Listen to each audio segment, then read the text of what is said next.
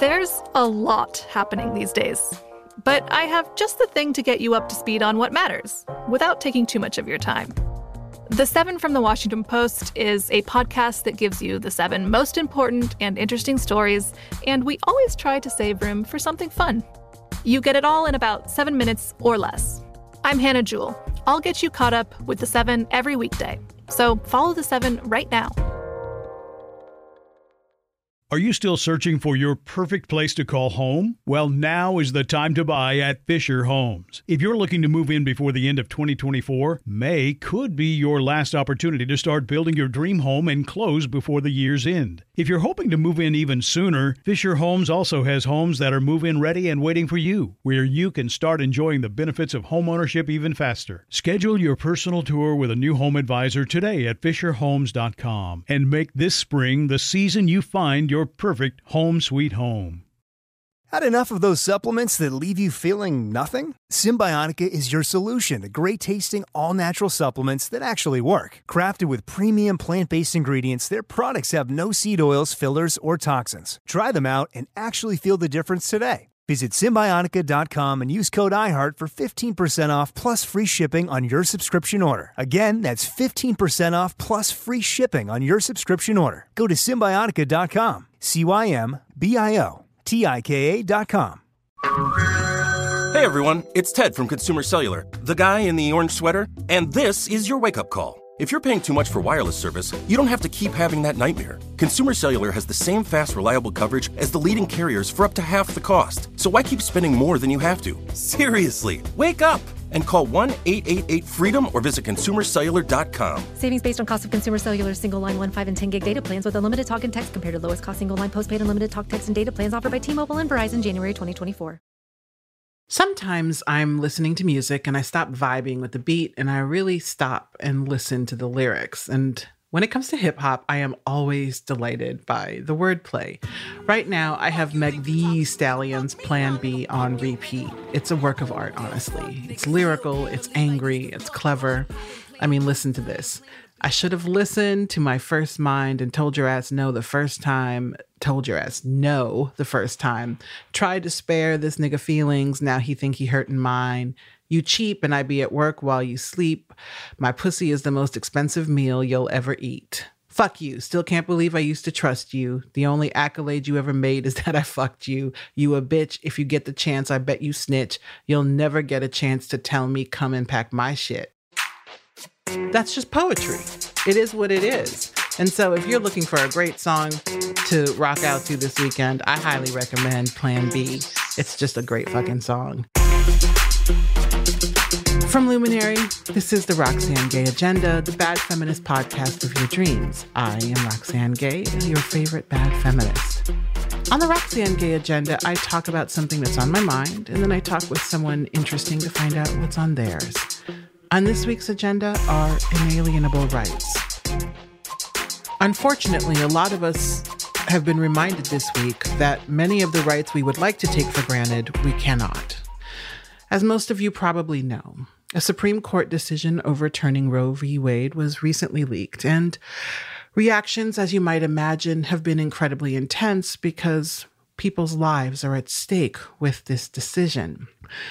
One of the things that this has reminded us is that so many of the rights that marginalized people would like to take for granted, we simply cannot. Those rights are contingent upon political whims, and depending on who's in power, we have more rights or fewer rights. And that's no way to live, wondering from one day to the next if you will have bodily autonomy, if you will be able to marry the person of your choosing, if you will be able to have health care, especially gender-affirming health care. And so right now we are in a place where we must contend with this reality and figure out, how do we move forward? How do we fight? How do we rage against this political machine? And I don't really have a lot of answers, but today's guest has a lot of insight into what activism can look like and how we might use our voices to create change. If you're on TikTok a lot, as most of us are, including myself, you might have come across Imani Barbarin. Here she is interacting with tape of a televangelist. I do not call in sick. I don't call in gay. Hi, yes. I would like to call him crippled. It's a hold. And here she is making a trenchant observation about Zoom. Probably the most dystopian thing about this pandemic is how many times I've heard Pharrell is happy over a distorted Zoom call. Her work extends well beyond social media. Imani Barbarin is a disability activist, a writer, a TikTok phenomenon where she has over 400,000 followers. Her work appears regularly in Forbes and can also be found in Rewire, Healthline, Bitch, and more. She was diagnosed with cerebral palsy when she was 2 and often talks about navigating the world as a disabled Black woman. She is brilliant, funny, exuberant, and she joins me today to talk about her work and activism. Imani Barbarin, welcome to the Roxane Gay Agenda. Thank you for having me. I appreciate it. I understand that you got your first tattoo at the age of 19. Why was that? I badly wanted my own tattoo for a very long time. I always loved the idea of body art. And it really spoke to me as a disabled person because my entire life I've been yanked and pulled and told your body doesn't function in this way and here's what we're going to do to it and here's the surgeries you're going to have. And I really wanted to have something on my body that was just mine. That wasn't a scar or a bruise or a mark or something. And so I got my first tattoo at 19. It's Heart GMD on my finger because my mom used to sign all my lunch notes to me. Heart, God, Mom, and Dad, and then she would shorten it to Heart GMD. Oh. So that was my first tattoo. I, too, got my first tattoo at 19. Yeah. And for many similar reasons. You know, I was fat and I didn't feel like I had any control over my body. And in truth, I didn't. A lot of people had control over my body. So I felt like I had so few options to make choices about my body that were entirely mine. Tattoos were the very first time where I felt like this is a choice I'm making for myself. And I know that you described getting your first tattoo as an act of body reclamation. And I found that to be much the same. And I also found that you can't get just one. No. And so have you continued getting tattoos? Yes. The count that my dad knows is that I have like 7. The reality is I have like 14. So, and every single time he sees me, he literally points to one and is like, is that new? I'm like, no, of course not. But I have like 14 now. Girl, I do the same thing. And what's funny is that I'm 47. So I have had these tattoos for 28 years. And every time my mom sees me, which is often, she acts real brand new about it. Right. And she's like, oh, Roxane, what is that on your arm? What do you think it is? You know what it is. Stop playing games with me. Right. And sometimes I let ashiness do the work for me because, you know, how it gets all blended in. They can't really see it. Yes. But if I'm more moisturized, they can see all of it. I love it. In praise of ashiness. Tattoo camouflage. Exactly. Now, I know especially now, your activism has been incredibly necessary because the pandemic has not been the same for people with disabilities. What have the past 2 years been like? And how do you manage your rage while holding space for joy? Ooh, let me end with the rage part because I don't even know what to do with that at this point. But the pandemic really kind of shut everything down for disabled people.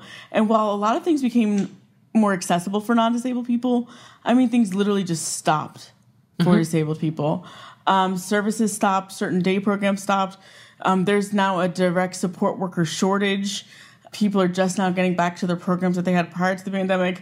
Special education had no idea what to do, had no idea how to operate remotely. So children are missing their educational goals and are like 2 years behind now. Certain people with sensory disabilities who utilize things like tactile ASL or communicate because they're deafblind could no longer do that. So they couldn't get groceries, couldn't get emergency care or care at all. We could no longer have visitors with us at the hospital at the start of the pandemic, so people couldn't have their own advocates or family members. And this is all against the backdrop of like, hey, we're finally going to do remote work, which is something that disabled people have been begging for. Or we're going to finally have remote medicine, which again is another thing disabled people have been begging for. It's been really stressful. And then on top of that, we had medical rationing guidelines that said, here's who's going to get care if we're at capacity. And it was basically just stereotypes of disability, as well as, you know, who's going to be a waste of resources. And disabled people would always come out at the bottom of those types of things. So how do you navigate a world where you are consistently told you go last if you get consideration at all? And what kinds of strategies can you even use to be heard and to be seen? Well, a big blessing for us was social media, and disabled people had been organizing on social media for years. One of the most prominent campaigns was Crip the Vote, which was started by Greg Bertan, Andrew Pulrang, and Alice Wong, and basically got disabled people involved in politics through the social media lens. And because of that, a lot of disabled people already had a foothold in like policy making and things like that through that public discourse. And so whenever people discount keyboard warriors, it works. Disabled, that's all we had. And so we've been utilizing social media, utilizing earned media from social media in order to get our viewpoints out of there. When did you come to TikTok, and what have you found to be most useful about that particular medium? So I turned 30 during the pandemic, 2 weeks into quarantine, and I was like in my bed crying, and my family was like, why don't you find something to do? Find something to look forward to. And I was like, fine, I'll finally get on TikTok. Because I was one of those belligerent millennials who was, oh my God, it's just Vine, but just longer. And I was like, I'm too good for this. But I really wanted to get on TikTok because I saw it as a platform that could connect people face to face during a time in which that was not possible.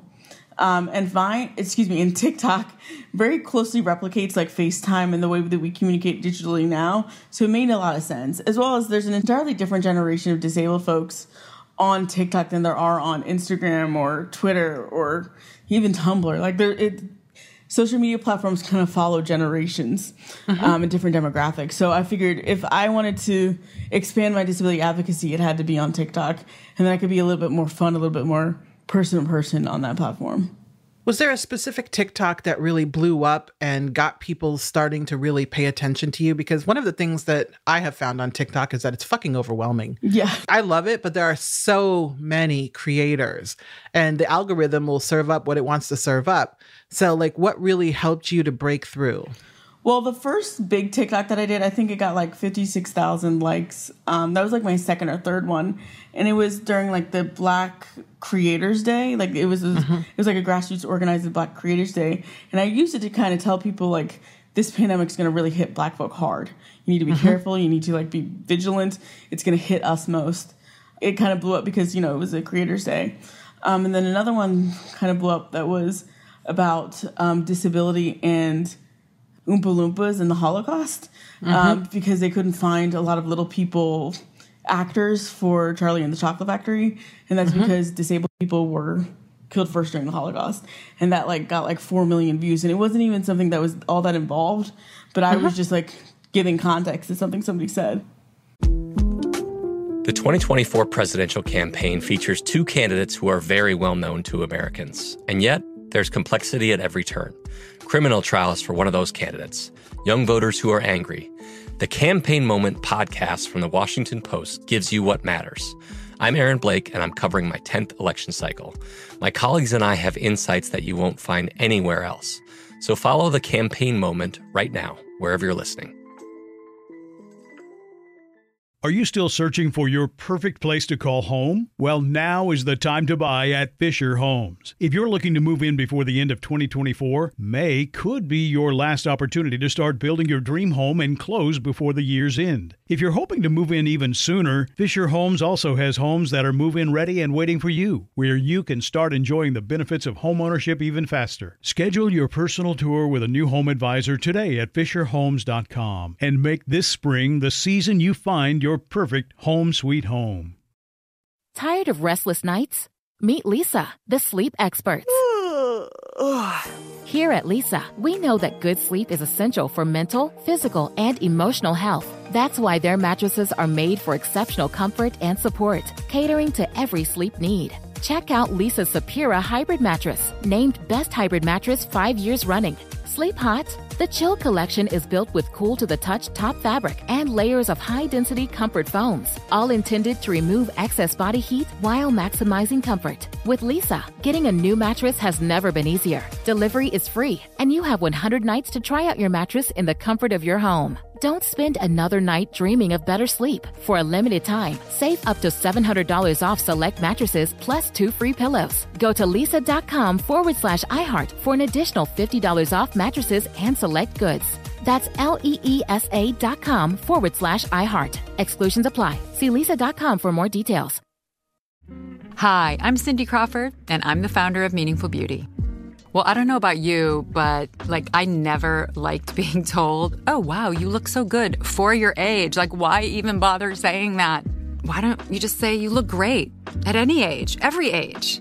That's what Meaningful Beauty is all about. We create products that make you feel confident in your skin at the age you are now. Meaningful Beauty.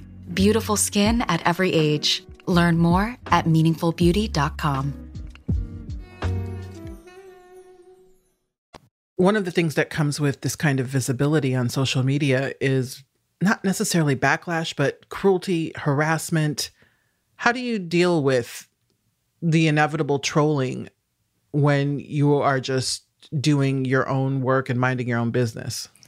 I know this is stereotypical, but I'm an Aries, so I feel like I'm ready to fight some people. And I'll make an entire video response to somebody and then be like, you know what? Probably not the time. Probably not the best use of my energy. And so I'll actually either leave it in the drafts or just delete it entirely. But there are some things where I'm like, I can't let this slide. I've had people send me death threats over getting my groceries delivered because I was an enemy of the working class. What? Oh, yeah. Literally 2 months before the pandemic, too, when which everybody's getting their groceries delivered. So don't let people do their jobs that they get paid for? Well, the thing is, the delivery person left my groceries in the lobby of my building, and I had asked him to come up because I can't physically carry them. That's why I get them delivered. And he was like, oh, I'm parked in the fire lane. And I was like, I could see where he was parked. I was like, no, you're not. And so, I just asked him, can you please bring it up? But this is something that happens to disabled people all the time. So I tweeted about it. So I was like, disabled people, you've probably dealt with this all the time. And the dirtbag left of the internet really just went after me and was like, you're an enemy of the working class. You're just lazy. And then literally 2 months later, nobody could get to the grocery store because of the pandemic. And everybody was getting their groceries delivered. So, yeah. And I got a couple death threats telling me to off myself or things like that. Yeah, I've had a tussle or two with the dirtbag left, and they can be fairly relentless, especially because they feel like they're being righteous. They have no boundaries and no limits. Yeah. Does it ever make you want to stop doing the work you do, or does it just fire you up even more? I don't know when to stop. Sometimes I get really fired up. I get easily excitable. My primary concern is the disability community, because I know if I'm getting this as somebody who's in public, I know that other disabled people are getting it as well in big ways and small. And so I kind of want to address the sentiment behind the behavior. But sometimes I'm like, this is exhausting. This is terrifying. My mom was like, can you get somebody to read your notifications for you? Because I don't want you absorbing all that yourself. I'm like, well, no, I have to be able to have the flexibility to respond. So it makes me want to do more, but also at the same time, I'm not somebody who recognizes my own boundaries in some ways. One of the things I've often thought is that if Black women, people with disabilities, queer people, trans people, really anyone in a marginalized body, if we weren't spending so much of our energy fighting for our lives or advocating for our communities, et cetera, we would probably either be president or making our own little rocket ships to travel around the universe. What would you be doing if you did not have to spend so much of your energy as an activist? I would be writing and acting and creating. It's in my blood. I'm actually one in a long legacy of artists and musicians. And I started this work, of course, to tell my story as a disabled Black woman, but also to kind of create the representation that I'd always yearned for. And I kind of sidestepped into advocacy because in order to get through the door, I have to advocate for the door to be open. And people don't usually want to see disabled people, especially disabled people of color, in those spaces at all. And so I found myself like, we really need to get more political power. We need to get more social power. We can create hashtags. And then I just kind of like sidestepped and was like, and now at this point where, well, what am I doing? Like, you know, like all of this stuff kind of feels like it has been for naught in a lot of ways.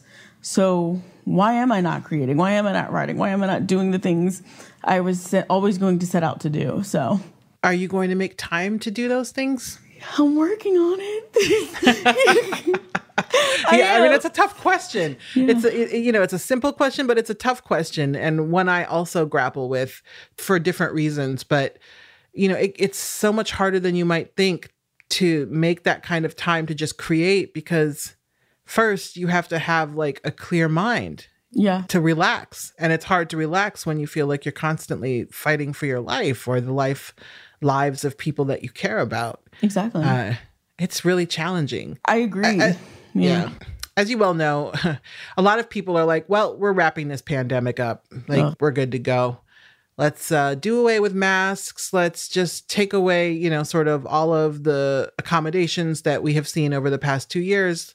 It's time to move forward. We already knew that disabled people were being left behind, but now it seems like they're being completely abandoned.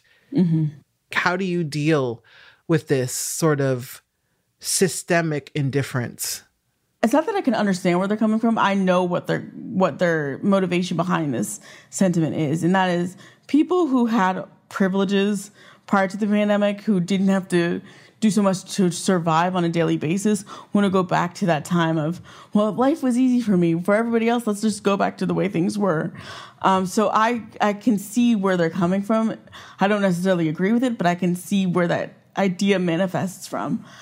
Getting back to your question about rage, like I don't know what to do with the rage that we have seen all of the death and devastation, have seen every single institution fail us, have seen one another as the people that we actually truly are. Because the people you are in times of good are not exactly the same people that you are in times of bad. That kind of gets to the core of who you are. We've seen exactly who everybody is. And to just go back to normal, what do you mean? What is that even going to mean to anybody? And so normal really is not where people need to be and what people need to be working towards. We need to be getting back to new and progression and actually trying to further things and further goals within this country and amongst each other as a community. And every single time people get a chance to advance and get to where they want to go, they leave disabled people behind because they think, well, they weren't, you know, really of value to begin with, or, you know, they don't really have any goals. They just exist over there. When in reality, we, as badly as anybody else, probably even more so, want to get to our lives. And this idea that we can get back to normal is keeping us from that. How do we, and again, let me be clear. I don't think that marginalized people need to solve the circumstances of their own oppression. But at the same time, I'm curious, how do you think we get to a place where we abandon this idea of getting back to normal and instead engineer ourselves toward a new normal? I think people are going to need to see things completely collapse. Because I think what we're watching right now is things on the verge. And so we in our minds think that, oh, this is still functioning. If we just make it a little bit easier, it'll get back to normal and then we'll have a little bit of breathing room. Everything's going to get back to where it was. That's not the case. They are inches, if not centimeters away from collapsing entirely. And people want to ignore it because it doesn't affect their daily lives. But people need to see that it does and it will. Every single aspect to our life is on very, very much so thin ice, and people are tap dancing on top of it. So you either need to watch it collapse or you need to divert course, because the way we're coasting is not the way it's going to be and not the way we're going to move forward. And so people are very much so visual, are very receptive to communication messages visually. Like, people don't believe things that they don't see, despite a lot of our nation believing in a lot of things they don't see. But anyways, we were very visual in the way we need to see things happen. And so I think people need to see what the collapse looks like, see what the future could look like, and then try to actually pave a way that is inclusive of everybody. Now, what kinds of policies would contribute to that inclusion for everyone and sort of a better world? I don't think a perfect world exists, but what kinds of policies could make our world better, especially for people with disabilities? Well, the very first thing we need to do, so our country actually legislates disabled people into poverty. If you want to have access to healthcare, if you want to have access to services, a lot of them are income-based. Meaning if you make more than $2,000 to your name ever, like on a monthly basis, then you don't qualify for Social Security income. You don't qualify for certain Medicaid and Medicare.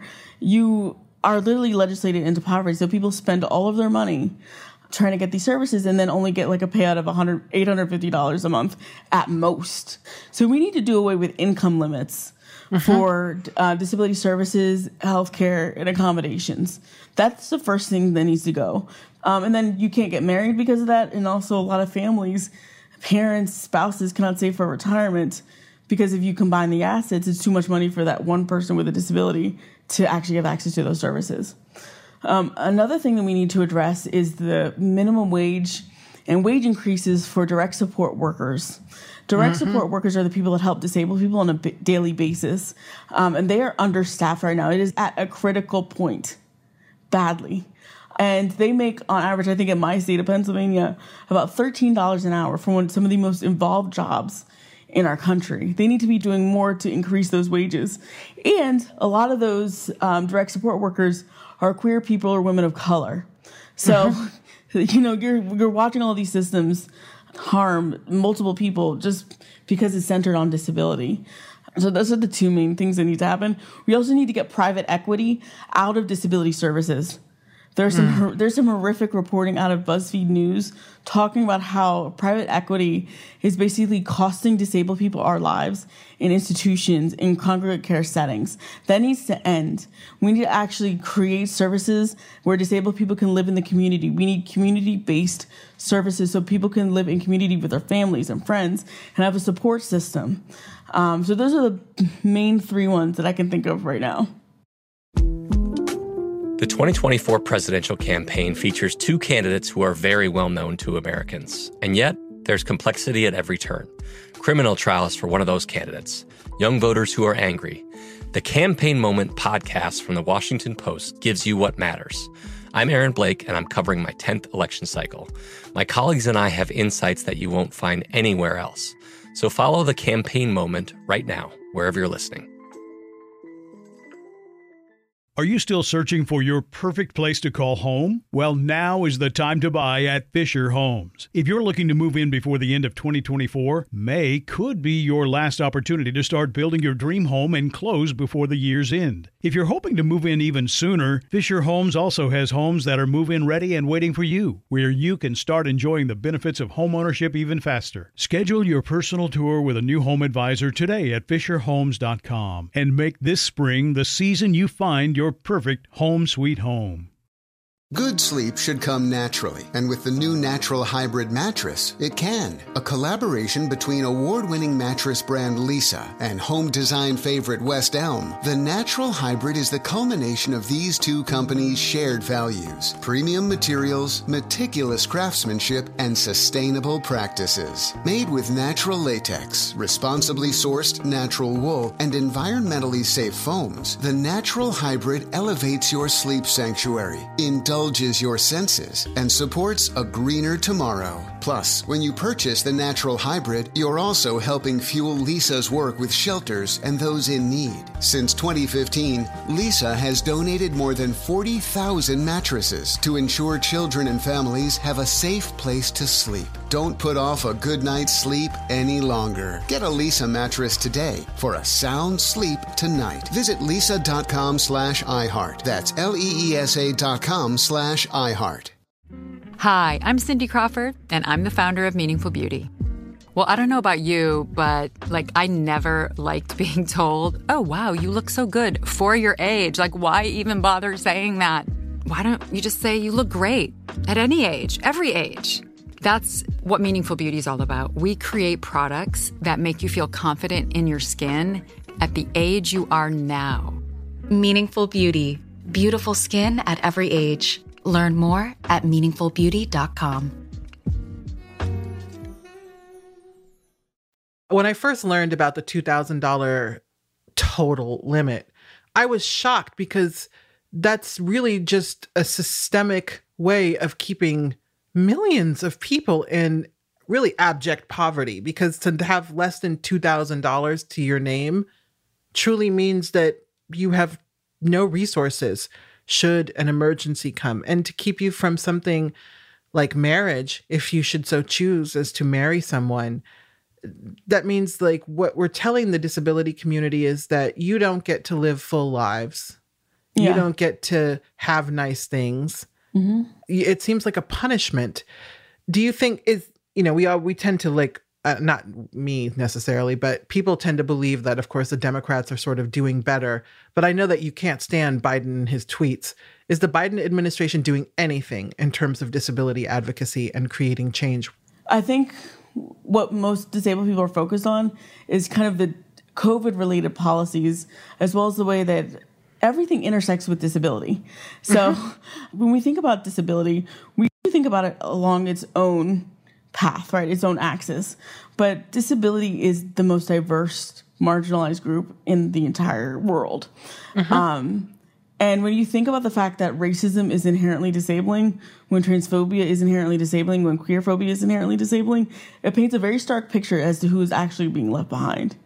And so when we talk about loan forgiveness, like some disabled people got their loans forgiven, but making sure that that is equitable for everybody, that needs to happen. Even Roe v. Wade, disabled people are amongst the highest to be sexually assaulted in this country. We are way more likely to be assaulted. And yet most of the conversations around reproductive health equity do not even concern themselves with us, because they do not think of us, disability and sex, in the same way. So it's kind of those types of things. I just dislike very much so the idea that politicians, especially left-leaning politicians, are tweeting like they're the rest of us. Like, I find that to be very insulting. Like, we should be forgiving loans. You forgive loans. Like, I'm sitting in my living room working from my laptop. You're in the Oval Office. Do something. Yeah. And I think, and also so many of them are so breathtakingly wealthy. Right. Like, oh my Nancy God. Pelosi, you have $300 million. Right. Like, what are you talking about? Like, we need to get universal health care going. XOXO Biden. What the hell? Like, do something. Says the motherfucker who has universal health care. Right. It's outrageous. It is outrageous. Yeah, that's the thing that bothers me most. Yeah. It's interesting to see all of the intersections. As a fat person, I have long believed that the fat community and the disability community have far more in common than not, because the world is very inaccessible to fat people. Like, seating, the amount of walking required in various places. Yeah. Can you fit in a ride at an amusement park? From entertainment to just like necessary things. Doctors look at you and just, you could have strep throat and they're like, lose weight. Yeah. And so how can the disability and fat communities work together more effectively? Because I do think that we deal with similar, though not identical, struggles. And, many hands make light work.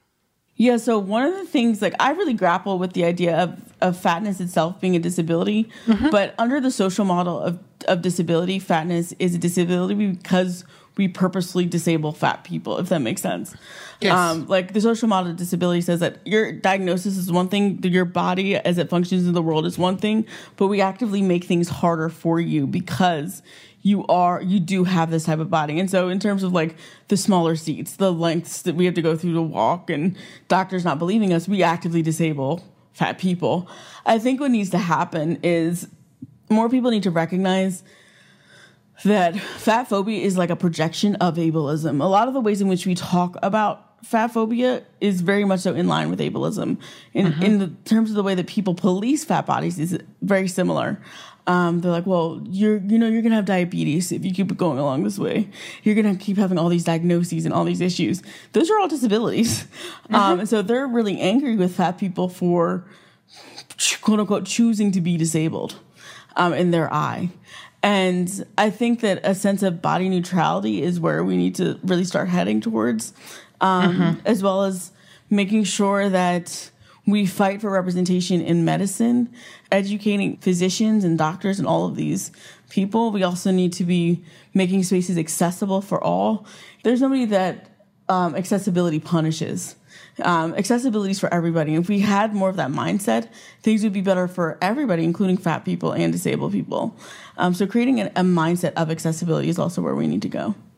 That's something I very much want to see. And I agree, like, in terms of, is fatness a disability? I don't inherently think so, but I do think it's adjacent. I do think there's a common cause there. And body neutrality, I do think, is one of the ways forward because it allows us to just acknowledge that we all live in bodies. Yeah. Those bodies have needs. And as a society, let's start to figure out how to address those needs. Right. And when you say it out loud, it seems like, oh, so simple. But when you look at the world, it just seems like, wow, we are literally miles away from anything even close to being equitable. I think there's also this desire to treat all bodies the same in order to have body neutrality, and that's not the case. I could recognize the ways in which my body is different and has different needs, it has different accessibilities, but my body's gonna be there. Regardless, my body's gonna be there, and we can apply the exact same logic to fatness. You're not punishing yourself by being fat. You're not punishing yourself by not getting things. You're not punishing yourself by not fitting into all of these things. You are being punished. And you are going to take your body with you, so you might as well feel that it is yours and that you have possession over it and you have autonomy over it, even as hard as that is these days. Do you feel most days that you have autonomy over your body? I could barely get my legs to do what I want on a daily basis. I have autonomy over my body, but my body talks back. I do, to a certain extent, feel autonomy over my body, and I felt it more so during the pandemic because I don't have to be in public around non-disabled people who are grabbing at me and asking me questions and trying to hug me and pick me up, or I don't know. But I feel way more autonomy being alone than I do in public, and I feel like more myself. And I'm very much so an introvert because of the ways I've been socialized with my disability. I know that you recently quit your job as a communications manager at a disability nonprofit. Why did you quit your job? And what does the future look like for you professionally? So I quit my job. I knew after spending months reading over medical rationing guidelines and begging people to take this seriously and begging people to take the disability community seriously in regards to the pandemic. It was just breaking my heart every single day to watch as the disability community was disregarded. And even to this day, it hurts a lot to watch as people just be like, well, I just want to get back to normal because I have a life to live, and automatically saying the quiet part out loud. And so I knew shortly after that, I was like, I can't keep doing this. It felt like drinking through a fire hose for 2 years because disability advocacy had so many ripple effects as it pertains to this pandemic. So I was like, I have to take care of myself. And then the second time that happened was I read a book for pleasure and cried. And it wasn't even a sad book. It was just I cried because I hadn't had the focus to enjoy something. And I couldn't figure out how to enjoy things that I had enjoyed for years. I was just burnt out. And so what I want to do with this free time is get back to the creating that I always had wanted to do and get back to the projects and the artistry and just having fun with the work that I do. I can't keep pouring from an empty vessel, as they say. There's nothing left. It seems like a great time to refill that vessel. So you've mentioned creative projects and acting, and I would love to know, what's your dream project and role? So my dream project, I've been working on it for 3-4 years. I am working on a series of my dating life as a disabled Black woman. And it's hilarious because nobody knows what to do with you when you're dating while disabled and Black. They know the perceptions of being disabled. They know the perceptions of being Black. They don't know the combination. So I'm working on a comedy series and I'd love to play myself. That would be my goal, is to kind of show more disabled Black folks in these situations in the light of day and those types of things. I'm also working on my memoir, If I Were You, I'd Kill Myself, and other disabled compliments. So I'm working on that too. I know that comedy is a big part of the work that you do, both as an activist and also just in your creative work. When did you first know you were funny? Oh, my dad and I used to practice. So when I was like 8 or 9 years old, this girl in my like 3rd grade class kept bullying me.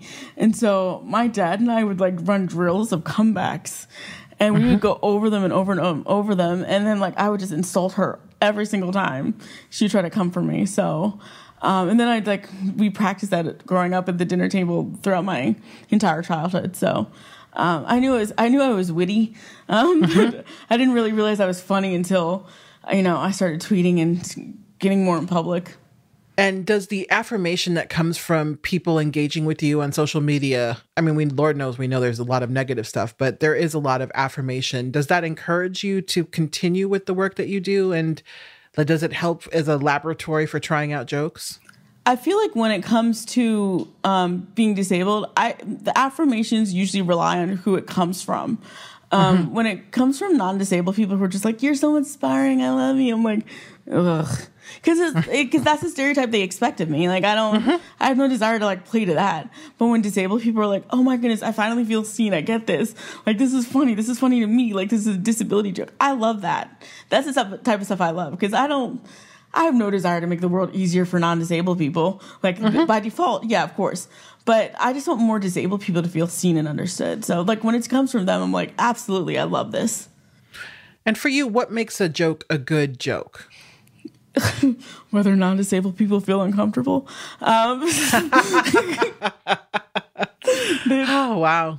I love it. One of the things I've learned over the years is like, and that I'm still learning, is like how to sit with discomfort instead of like pushing it away or being defensive. And so how have you learned to be comfortable with discomfort? I've learned when to be quiet. I think one of the greatest skills in any sort of advocacy or just trying to understand other people is just to be quiet. I feel like when on social media, there's this push to just be loud and no matter what you say, you can apologize later. There's certain things where I'm just like, I don't need to talk on this. I don't need to speak on it. I don't need, because I don't know. I don't know well enough to actually say anything worthwhile. Without actually harming somebody, because I don't know enough the intricacies to navigate that space. And so I take more time to listen and try to sit with, okay, I don't know much about the Jewish faith. I'm going to sit here and listen. Like, people will see me reposting stuff, but they'll never see me talking about stuff I don't know about. Yeah, and I know when to be quiet. That's my greatest gift, is silence. I agree. And the older I get, the more I understand when to speak and when to listen and sort of figure out like where my lane is and how to stay the fuck in it. Yeah, exactly. Imani, this has been an amazing conversation. And thank you for joining me on my little podcast. And I think you're fucking hilarious. Thank you. I had so much fun talking to you. Thank you so much. You can keep up with me and the podcast on social media, on Twitter at rgay and Instagram at RoxanneGay74. Our email address is roxannegayagenda@gmail.com, and we would love to hear from you. From Luminary, the Roxanne Gay Agenda is produced by Curtis Fox. Our researcher is Yesenia Moreno, and production support is provided by Caitlin Adams and Meg Pilla. I am Roxanne Gay, your favorite bad feminist. Thank you for listening. Are you still searching for your perfect place to call home? Well, now is the time to buy at Fisher Homes. If you're looking to move in before the end of 2024, May could be your last opportunity to start building your dream home and close before the year's end. If you're hoping to move in even sooner, Fisher Homes also has homes that are move-in ready and waiting for you, where you can start enjoying the benefits of homeownership even faster. Schedule your personal tour with a new home advisor today at FisherHomes.com and make this spring the season you find your perfect home sweet home. You know that feeling when you walk into your home, take a deep breath, and feel new? Well, that's what it's like to use Clorox Scentiva. Because Clorox Scentiva smells like coconut, cleans like Clorox, and feels like energy. It'll elevate any cleaning routine to not just clean, but also make every room smell like a tropical coconut getaway. Discover how Clorox Scentiva's powerful clean and refreshing scents can transform your space. Get yours in coconut or other fabulous scents at a nearby retail store.